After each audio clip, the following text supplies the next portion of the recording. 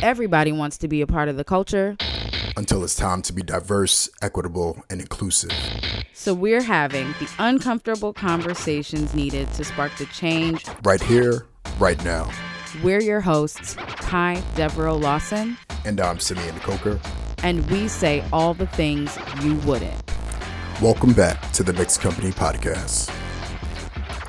All right, welcome back to another episode of Mixed Company Podcast. We have officially made it to the end of the year. Yes. It has been a year. What a time to be alive. What a time. I might just stop there. What a time. What a time to exist in the world today as it is. And you know what?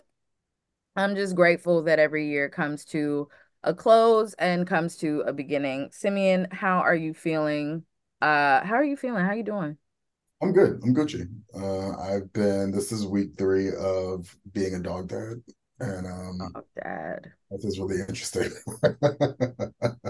You know, if I'm honest with myself, one of the things that I did not have on my bingo card for 2024 was you becoming a pet parent. And so, just shout out to all the curveballs thrown our way in 2023. May they be nicer and more pleasant in 2024. But we made it. I mean, at the very least, can we get like a heads up as to what's happening? Like, can I get like at least a week of preparation before the next major life-changing event happens? Absolutely, absolutely. And I think that's actually a great way to pivot to introduce you guys to our guest for today. So we are not alone as we're winding down. We're going to talk to you guys a little bit about neurodiversity in the workplace with our subject matter expert of the day, Geoffrey Cook. Geoffrey is a self-described is self-described as driven by a passion to explore how culture and technology morph one another, giving us new stories told in novel ways. And Geoffrey also identifies as a neurodiversity self-advocate. Identifying with having autism and ADHD. And so we're excited to talk to you. There's a lot we can get into. So Geoffrey, welcome to Mixed Company. Well, thank you for having me. I appreciate that, and thank you for the lovely intro. Yeah, Absolutely. there's a lot because whenever someone asks me about this kind of thing, I always try to think like, what's the first thing I can say that can catch their attention, right? Because like we live in a world where unfortunately like tragedy is all over the place. That's why I always open up with, well, there's drinking bleach. That's a big problem. Yep. Yeah. It's very 2020, but yep. Oh, no. That's what you see. The autistic community is where that actually came from originally. COVID, like adopted it essentially, so to speak. Essentially, since like I think the 80s or something, there was a group called the Second Genesis Church or something to that like name, essentially that advocate for the use of bleach as a like medicinal thing. Now you can use bleach in extremely small amounts to like clean water. You can't use like pure bleach because that's straight up poison. Now, I think in like the early aughts that it started getting adopted by like mommy and me groups on like Facebook and other social media Yep. that bleach could be used to cure autism. Oh, wow. Yeah, Interesting. yeah. So I'm not going to get too far into it, but like essentially, the FDA, I think, one of the government agencies, had to send out not one but two notices to parents that bleach does not cure autism. Hmm. And unlucky for us, they still have to send these notices out. Here we are nearly 30 years later because the folks just keep making things up. And so luckily for us, Geoffrey, you're here. You're going to clear some things up for us, share some of your perspective on how best to navigate in the workplace. And hopefully you'll be able to share with us in our favorite part of the show, which is dope shit and ain't shit. As you know, for those of you that listen, where we talk about all of the current events in life that are just not either taking us to new heights or really just not very representative. So let's go ahead. Let's kick off there.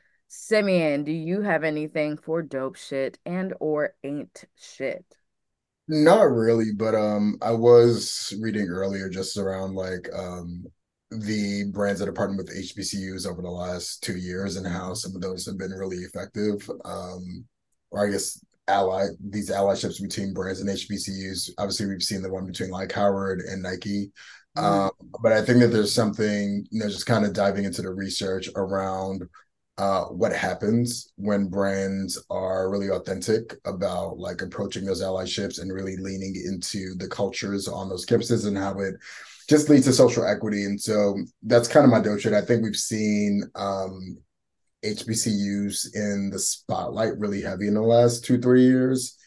So to see those partnerships still going and not feeling like they're being exploited, even though it is advertising, I right. think is I think it is a good roundup of dope shit for the year because we're always looking for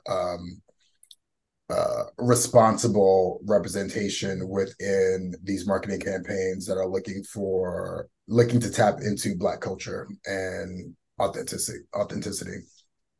Absolutely.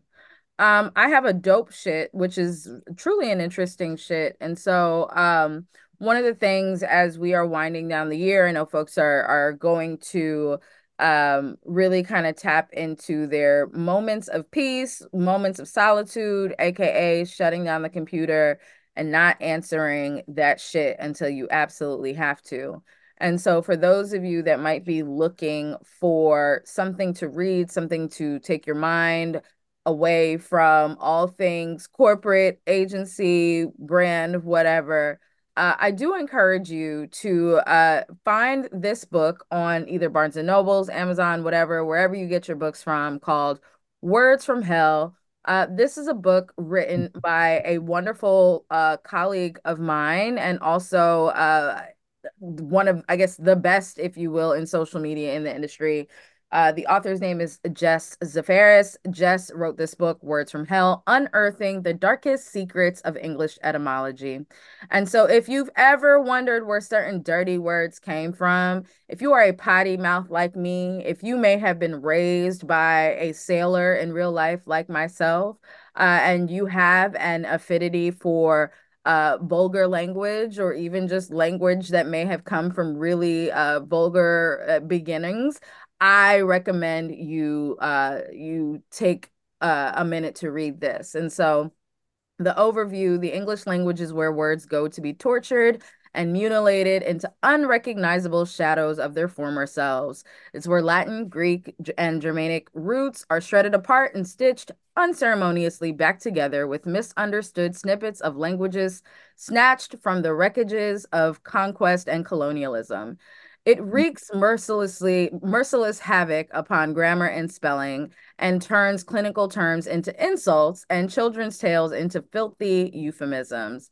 And so, if that piques your interest and you just want to know where the bad words really came from, or if you find yourself in a group chat with your cousins over the holiday season discussing the origins of the word of the phrase good morning in relation to good morning, then this may be the book for you. I did have a chance to spend some time with Jess a couple of weeks ago just to congratulate her on the launch. It's definitely a cool book, definitely got a lot of good learnings in there. And if you want to use it like a dictionary, she's got a pretty dope index in the back that'll take you where you want to go immediately. So check out Words from Hell. Love it. Love dirty words. Love dirty words. Love all of the dirty words and all of the use cases Uh, that you can get out of them. I I mean, think they're really creative. there's even a health benefit to it. I think there's some studies that show that you get like a tiny little release of like natural painkillers every time you swear. Mm, mm. Hmm. Maybe Yeah, I'm not swearing enough. yep. I How like about how the fuck about that? Exactly. You know, the way we get kids off of drugs isn't telling them don't do drugs. It's We just telling you to do more. we you got to go out on a Saturday night and just say the word fuck repeatedly for about 4 or 5 hours. Oxygen loss alone, you're going to get like a nice high right there. For sure, for sure. What about you, Jeffrey? Anything piquing your interest or really pissing you off in the cultural zeitgeist today? You know what? There is always something pissing me off. The one I want to talk about, just because it's thematic for today, is obviously there is a lot of discussion about trans people, right? And there's a lot of states which are putting their autonomy into question. Now, what if I told you that they were trying to use autism and ADHD as a way of taking away the autonomy of trans people? Hmm. In states like Georgia, I think Alabama, North Carolina, there's been legislation that they've tried to pass where um, people, specifically children, are not allowed to get gender affirming care Mm-hmm. until they get mental issues resolved. And listed in these are things like ADHD, depression, autism, which even if you treat these on a medical level, Mm-hmm. they're chronic. Like there is no cure for them. Right. They're a part of the body. So essentially, autism and ADHD has been being weaponized so that the trans community can't get permission to actually get gender affirming care. Mm. Wow. It's amazing how it's so easy for the government, or so for many lawmakers and many I guess they're not advocates, but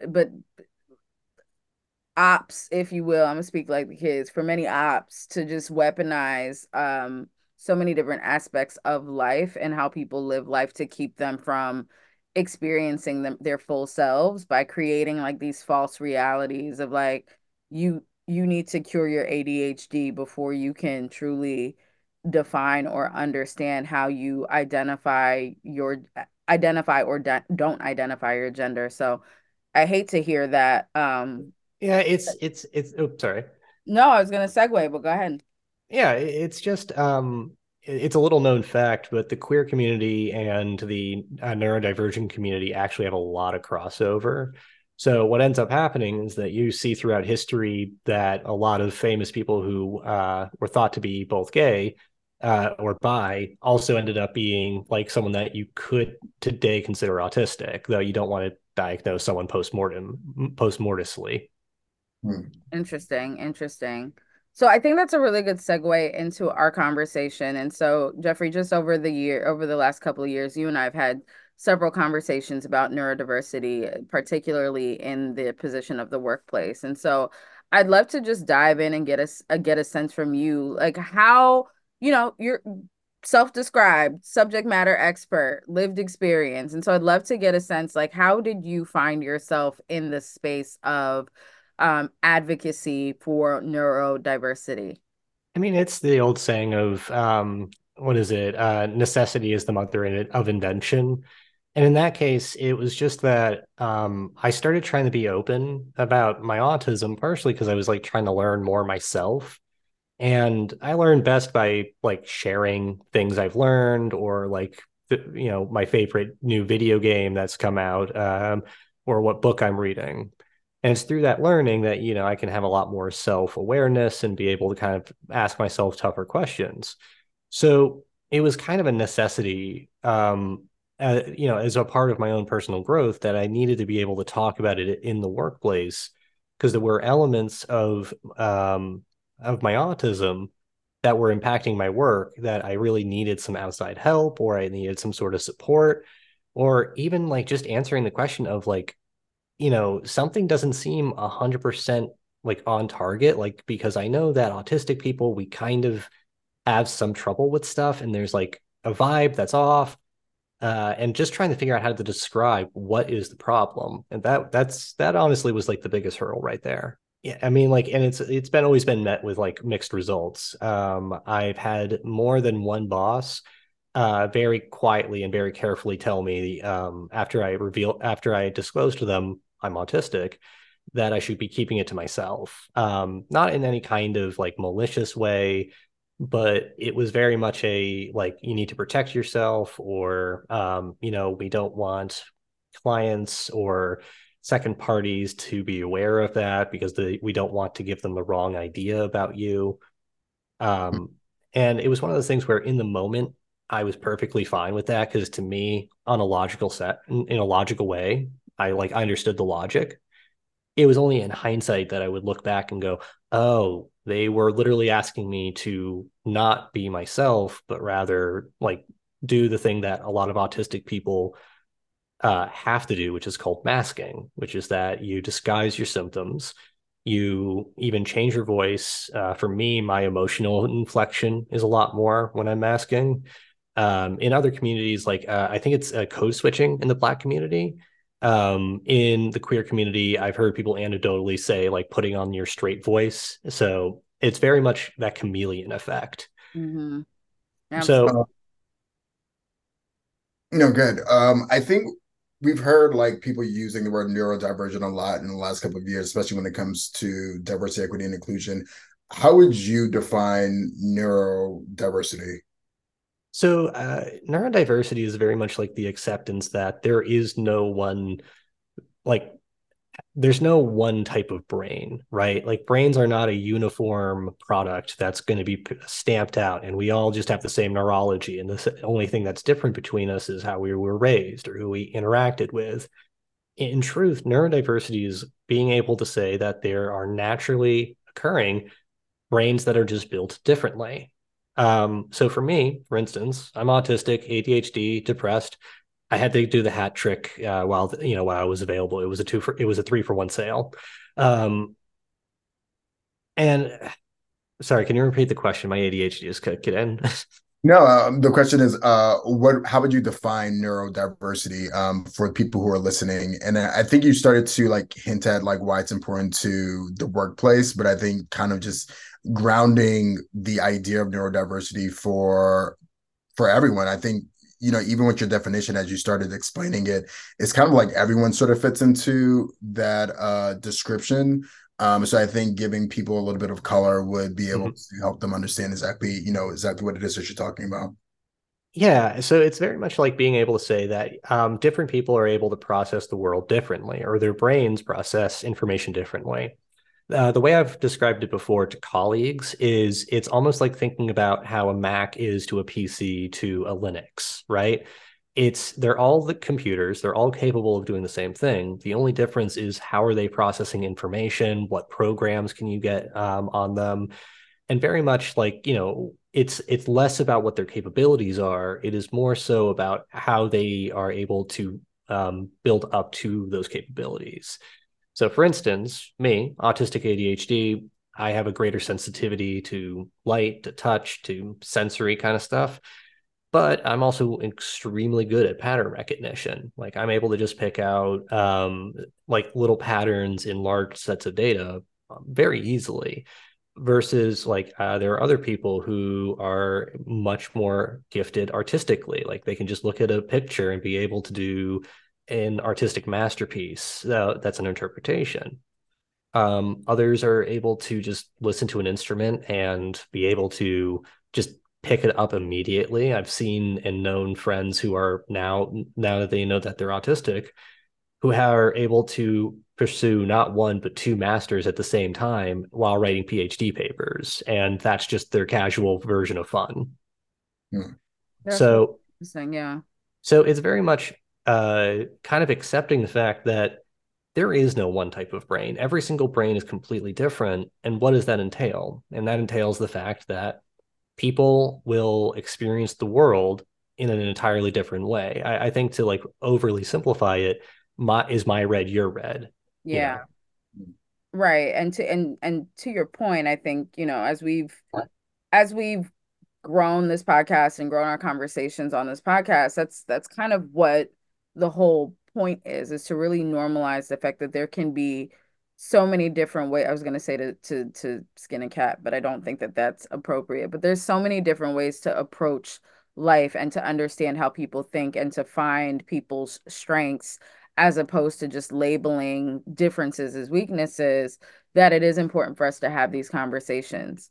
You mentioned an experience that you had in the workplace at some point in your career where you kind of uncovered yourself and shared that you were neurodivergent, and your supervisor at the time told you to kind of keep that to yourself. Don't tell everybody, because we don't need everybody in your business, and we don't want to mess anything up. And I can imagine that, you would agree that that's probably not the best way to go about it, is to tell people to hide themselves or to hide the piece of themselves that you as a manager you might feel is different, weird, or unacceptable. And so I'd love to get a sense from you, being someone who is in the workplace, being someone who's an advocate within the workplace. How do you recommend that companies foster inclusive environments for employees with different abilities, especially those who are on the autism spectrum?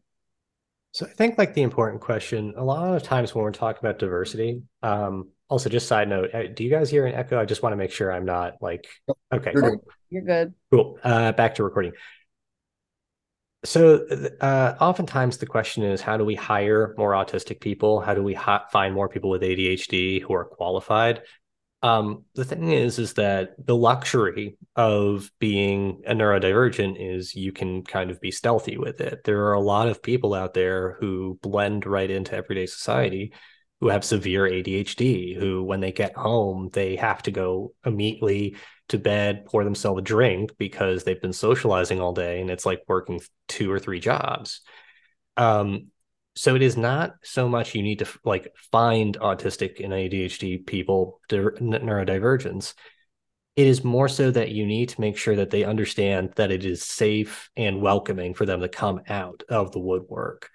And that's easier said than done. You have to understand that for a lot of our lives, both people who are fully aware that they're autistic ADHD or are unaware and are undiagnosed, we're oftentimes just kind of very protective of ourselves, very protective of our individuality and our autonomy. So anything that can like feel quote unquote like a trap or like, quote unquote, like would make us feel like we have a target painted on us. Well, the question is like if you're someone who thinks in black and white, and that's how I do, and you think very logically, what's the benefit right there? Why would I risk my safety as, someone and come out of the woodwork and essentially just have a giant flag, saying I'm different? Um, and I understand, and like that's the thing is like I had that conversation with several people. I had family, I had friends who all kind of like cautioned, like maybe you need to keep it quiet in the workplace just because once you say it, it's out there. You can't take it back, and it's something that gets passed on in the background as well.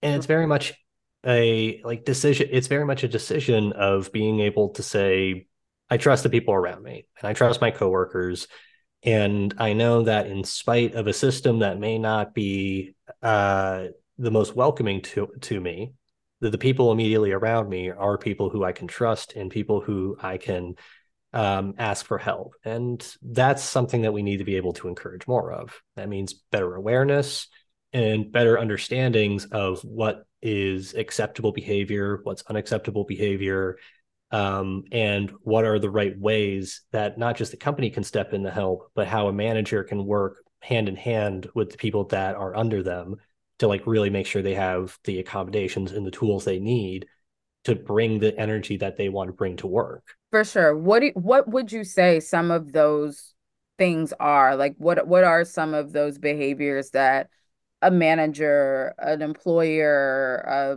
coworker, a colleague, somebody can exude to make a more comfortable, a safer space for people to identify their neurodiversity? So I think a few things like let's just start at the very beginning, right? Like how do you even have that first conversation? And I would say that very much the golden rule is you have to let the other person start the conversation and you can never diagnose them. As much as like, you can be an armchair expert in something, you have to acknowledge you're not a doctor, you're not trained in that kind of stuff, and you're not inside of their head. So that would be irresponsible to just diagnose someone or tell them like, I think you may be X. However, it is okay to suggest these things or be able to say like, hey, did you read the company's materials on neurodivergency? Hey, this is like an interesting article I read or something. Just dropping it in conversation, because with that seed, you allow for the conversation to start, you allow for things to start growing, and you're not putting anyone on the spot. Now, if they're unresponsive, you leave it as it is. If you see that it's growing, the next step is to really start to understand what is the experience that your coworker is going through. I would highly recommend the book on Unmasking Autism. It does a great job of really illustrating what that process is like. Anything by Temple Grandin, maybe a little bit dated in terms of like her writing, but her message is still very, very strong as to like what is the difference between growing up autistic versus growing up neurotypical. It's being able to understand what is autistic burnout and how is that different than regular burnout. What does it mean when your coworker is saying that they're having a little bit of PDA? And what that is that it is oh pathologic demand avoidance. It's a self advocacy kind of defense mechanism in our heads. It's when if like it feels like someone is demanding something, even if it's the nicest person in the world that we know is our best friend. The brain just immediately says, well, hold on, I didn't make that decision. I'm not going to take those. I'm not going to take any orders from anyone. And even if you are fully willing and you want to do the work, your brain just has a kind of like blocker in there that makes it so much more difficult. So being able to just understand what that perspective is. And in terms of being able to figure out what works best, it is very, very important to remember that every single neurodivergent is going to be completely different. We are not cookie cutters. Some lessons carry over from one person to the other, but each person is their own very unique collage of traits and experiences. As No, sorry, go ahead. Yeah, so it's very much like you need to have that very clear conversation. You have to ask what works best for them as say an autistic person, an ADHD person, but also you have to make sure that you're expressing how your working style works and what you need in order to succeed. And it's being able to compromise somewhere in the middle so that everyone is able to get what they need to do their jobs. And we do the thing that we're all coming in at 9 o'clock and leaving at 5, so to say. Yeah. It's based on what you're saying, it sounds like whoever is managing or engaging with this person who's nearly divergent needs to be culturally fluent in how to be inclusive. Could you provide some color or like share a success story around somebody using some of those tools and practices that you just talked about? So I have to like praise both my manager Jody and my department head, my group head Anna, because I would say that they are very much kind of like the best examples of the people that I've interacted with in terms of how to really apply that in practice. I think just to kind of describe how that kind of ended up instead of like going through the entire long journey is it's really come down to two words, rhythm and momentum. It's being able to make sure that there's a rhythm to how a project works and that there's a bit of a predictability as to like what's the next step and what are we supposed to be doing, what's the goals, and making sure that you have that kind of fluency going through. And with momentum, it's very much patience on the part of the manager. I mess up. I know I do. I get overly excited and I go in the wrong direction. The wrong thing to do is to like punish that kind of momentum. Instead, you want to try and redirect it. You want to try and like bring the person closer to being on target. Because if you can do that, you're letting them kind of get more excited. You're letting them process more information and making the connections. And it's kind of like a snowball effect where it just keeps on getting bigger and bigger. And you'll suddenly have someone who's pulling out articles from like obscure medical journals that are able to like show you that, hey, actually like X reduces your stress. And this is actually a 5,000 person anecdotal study that gives some credence to this. So being able to just get like insane amounts of detail and insane amounts of just capturing trends and patterns that you might otherwise not have seen. Got it. And that makes sense. And that cheers to you for having that kind of support system. Um, there are a lot of, I mean, you alluded to it earlier about the idea that, part of the DEI spiel these days is we want more people who have different abilities and who are ethnically different and have different genders and all of these things. And in theory, all of that is fantastic and is great. But as we all know on this call, amongst friends, but within mixed company, companies have a really hard time actually doing the things that they're saying. And so, just from my own experience, I think a lot of the challenge with that is, there's someone giving a directive that we want the company to go in the direction of, in our case, hiring more people who identify with having a neurodivergent, who are neurodivergent or have a different neurodiversity. However, I feel strongly that it's not just about bringing the people in, like you said earlier, Geoffrey, but it is really about ensuring that you have an environment that is welcoming, is warm, is protective, is conditioned for there to be people who share different abilities. And so I'd love to get your thoughts on how do organizations address any potential challenges or misconceptions surrounding the neurodiversity in the workplace? Because I think a lot of what companies do in their DE&I reports or what they do when they go and they, accept awards is they talk about how, yeah, we want these people, we want different people, but they're not actually creating that space. And so in providing a transparent workplace, how should organizations address the challenges and misconceptions that are going to exist within their workplace? I think it's like it very much comes down to you just have to first take that first step and be willing to make mistakes, and practice makes perfect. So it's very much being able to say, like, you need to be able to start educating managers and staff just on what are the basics of understanding neurodivergency. What are some of the conversation starters that you would want your organization to start thinking about? And we have to remember this is a new conversation. Unlike a lot of other social movements in the last 100 years, neurodivergency is very, very fresh and new, and it's something that doesn't quite have that established language. It's a very new and kind of tough concept for people to like be able to understand, like net new. So there is going to be some missteps. However, I would say that I would prefer to know that a company is trying their best and being open about it and making mistakes than a company that is saying that it's doing its best and as an employee feeling like I'm kind of living a weird life of being told my life is better but not feeling it.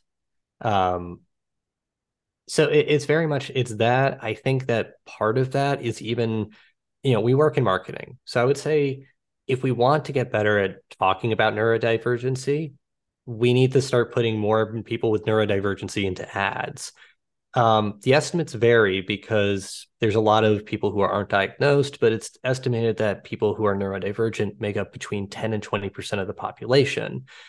That is a very large part of the population who have never been talked to, never have been kind of treated as part of the conversation.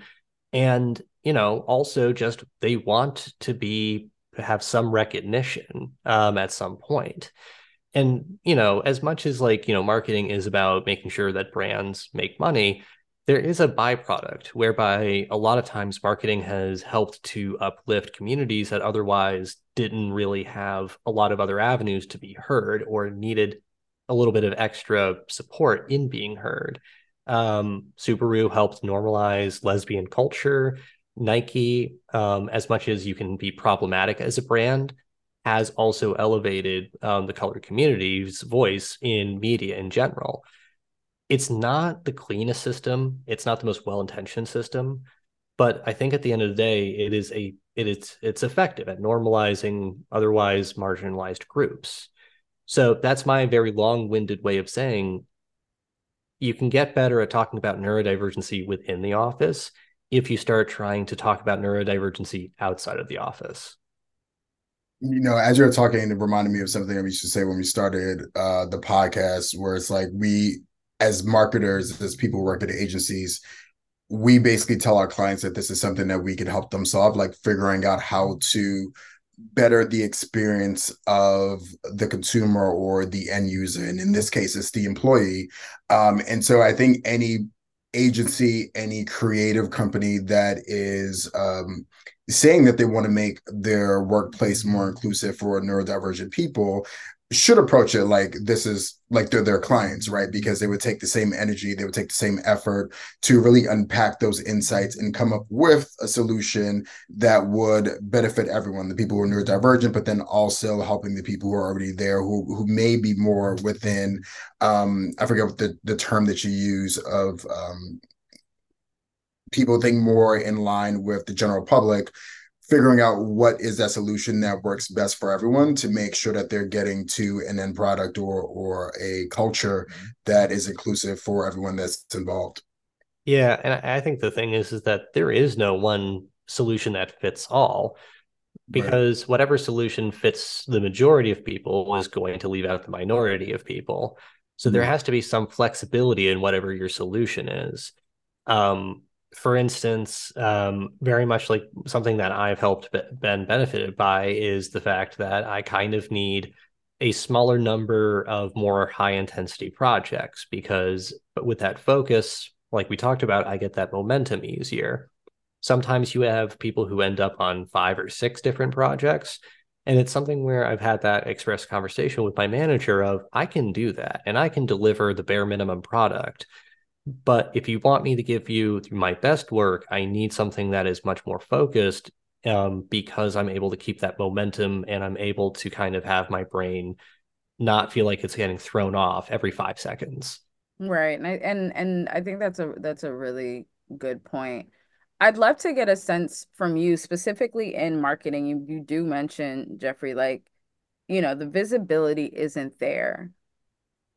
I wonder what the visibility looks like because you mentioned it initially when we started the conversation. It's not necessarily something you can't necessarily see autism. You can't necessarily see ADHD. And so for the creative directors listening, for the casting agents listening, what does that look like to include more neurodivergent talent in the work that we produce?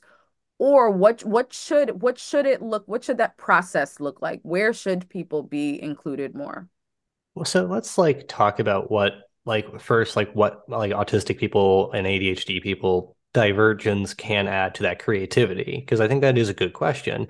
And it like I want to be able to, if I can make it so one creative director listening to this goes, "Holy shit, that's a good idea." I will be so happy. Which is to say, you have to think about how, especially with autism, there is a far higher sensitivity to touch, right? To routine, to pattern, to having this balance of like if you are autistic ADHD, having a balance of wanting complete and utter order, but also having your brain be in complete chaos and like firing off a new idea every like other second.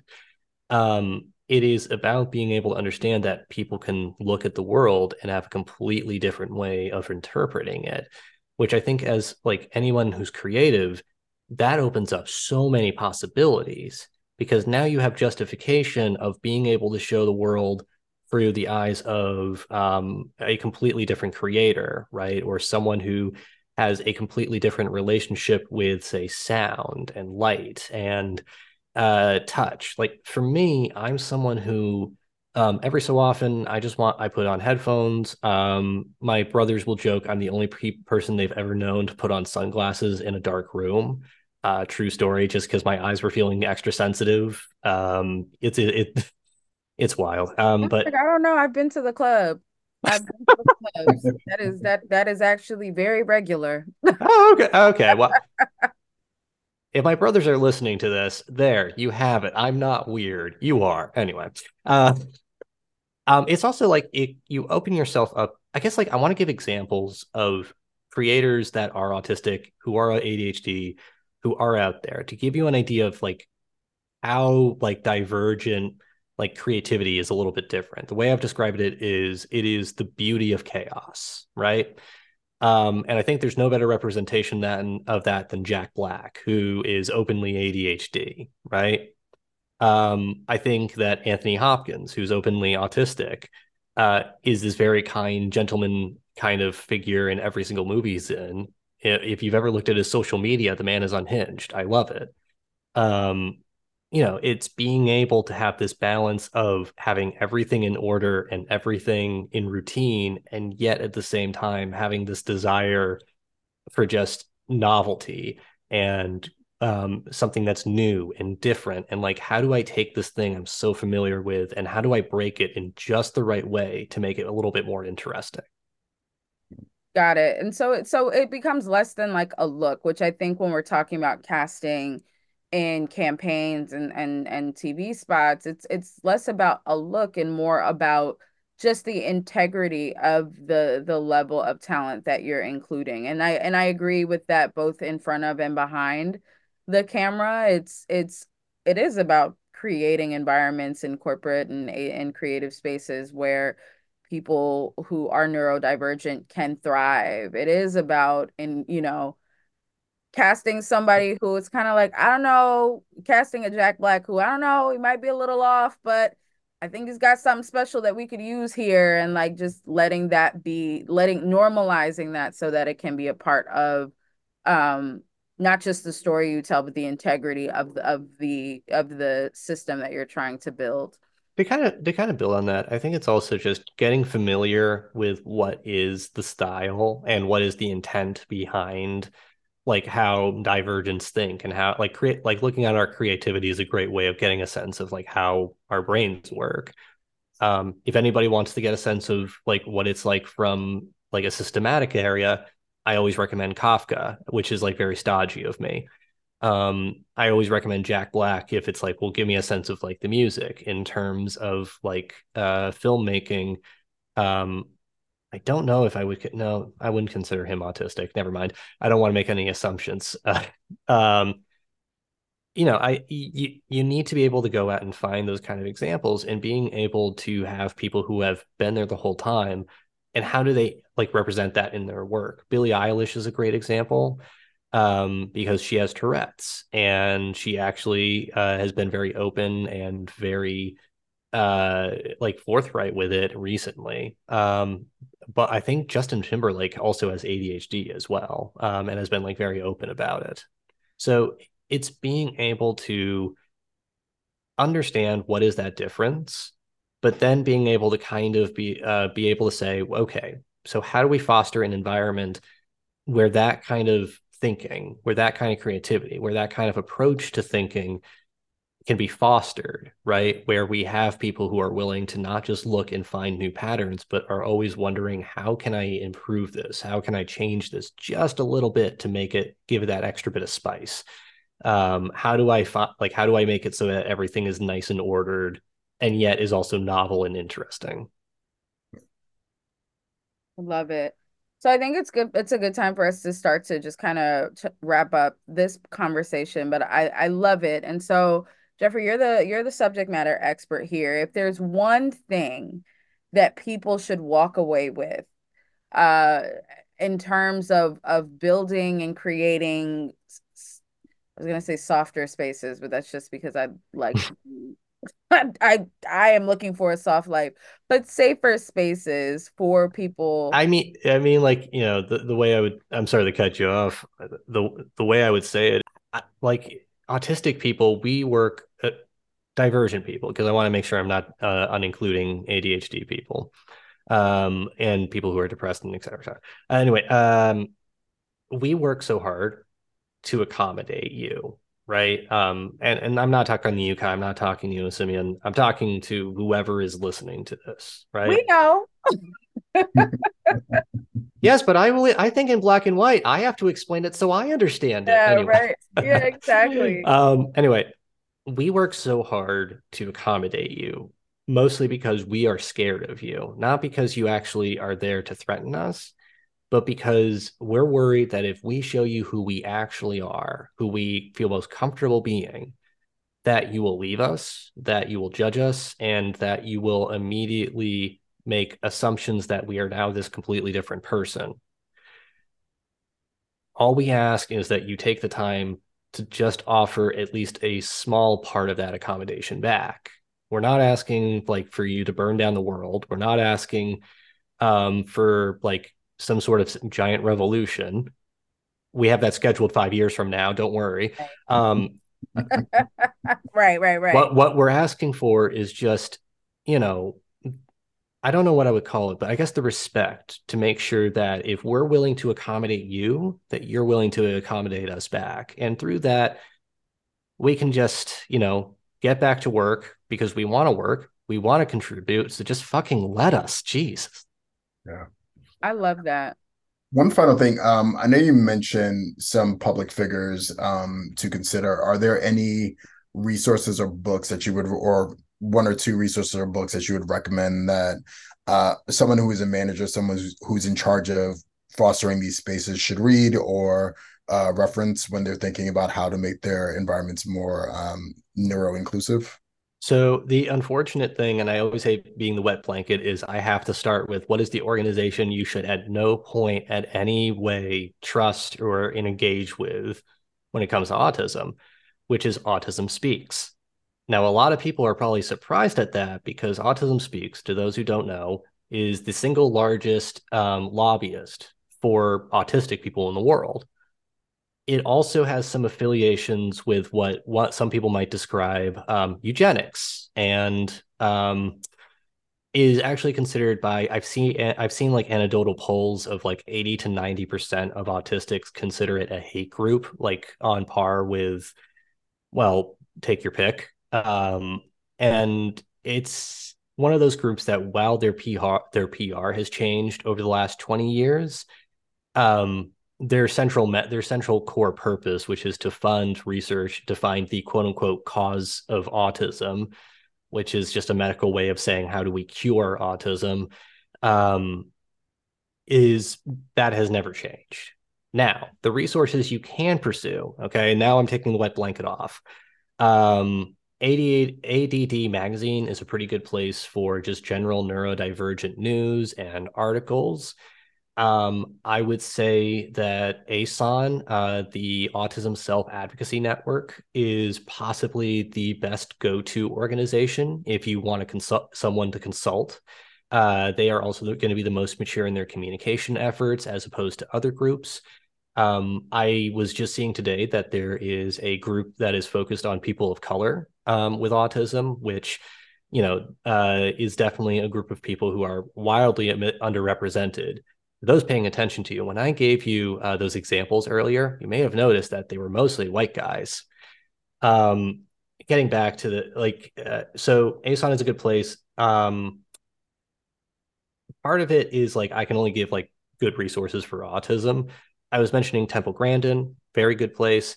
I would say Unmasking Autism would probably be your first go-to because it really does walk through the experience of what is it like being an autistic person accepting their autism, which is a very long, complicated, and emotionally like twisted kind of journey. I can talk from firsthand experience. Um, I would say that those are good resources to get started with. And then just from there, be careful. Unfortunately, the biggest kind of tragedy of the autistic community is not only are there not a lot of good resources out there are a huge amount of inaccurate or misinformed or like malicious resources out there that will try to have that will try and be working against autism. It sounds like very doom and gloom and systematic, almost like it's the start of a movie or something, but unfortunately it is a very big problem is the lack of good information has breeded a culture of misinformation. Well, we So, really yeah. appreciate you sharing the resources you have, the thoughts you have, perspective you have. To your point, it's not discussed enough. And so we definitely wanted to make sure that we included this conversation in our bit for this year. And so, Geoffrey, thank you so much for your time. Thank Thank you you. for your patience and us being able to get time together. It's been a wild year for all of us. Well, thank you. And is it okay if I just like shout out to my very quickly to my family? Absolutely. Yeah, I just want to say that no one autistic person can solve all of their own problems. It truly is like the people around you. And I will have to say, like, first and foremost, I would not be a fraction of the person I am today if it wasn't for my mom. Um, my dad's always been that inspiration of hard work and just being able to problem solve. And both my brothers and my sister-in-law have been shining guiding lights of self-acceptance and creativity. So that's my way of saying I love you guys. And also, you're not getting Christmas presents. This is my way of telling you. I know that's right.